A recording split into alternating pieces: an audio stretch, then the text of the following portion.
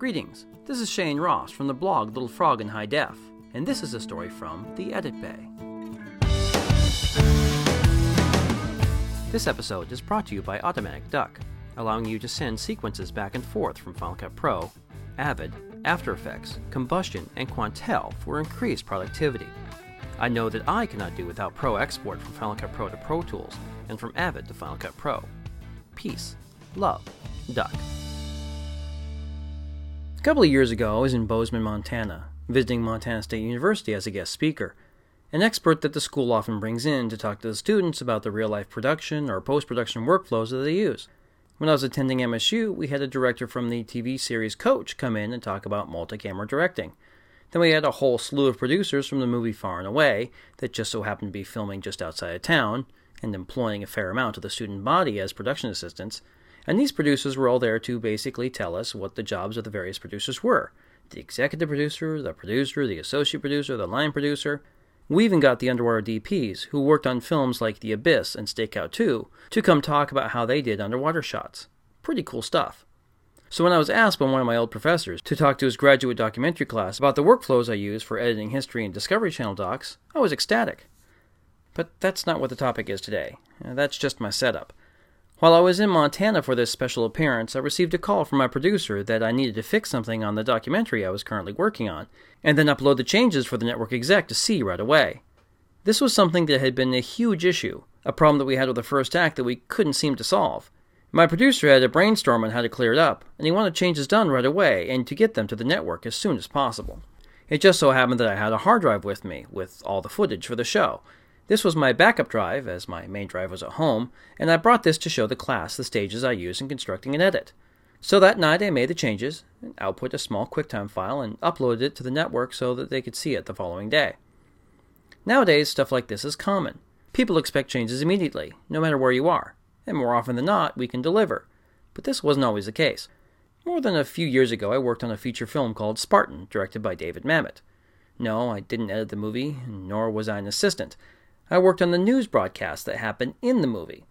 You see, throughout the movie, news reports pop up talking about the apparent death of the President of the United States' daughter, and it needed to look like it came from one of those 24-hour news networks, so I was brought in to edit the B-roll that played on the screen behind the anchors, and then do all the fancy motion graphics that appeared on the screen, and then perform a cut of the news broadcast. Mr. Mamet, or David as I called him, wrote out this script for the news anchors to read, and I set about editing the background footage. Simple stuff. Now, they wanted the final footage on a beta tape that they were going to play back on a big monitor behind the anchors so they could react to the images. And they wanted the backup just in case something happened to the original. So I gave them 2 beta tapes. They were all set up in a spare newsroom at a major news outlet in LA, and the producer who I was working with had asked if I'd like to come to the set. Sure, I loved the chance to be on the set of a feature, and one directed by a guy I admire. So I went to the set and watched them shoot the scene. But something was not quite right. The newscast was eating up a lot of time. Each take was about 15 to 20 minutes. Quite a lot of screen time to devote to a small news report. This needed to be fixed.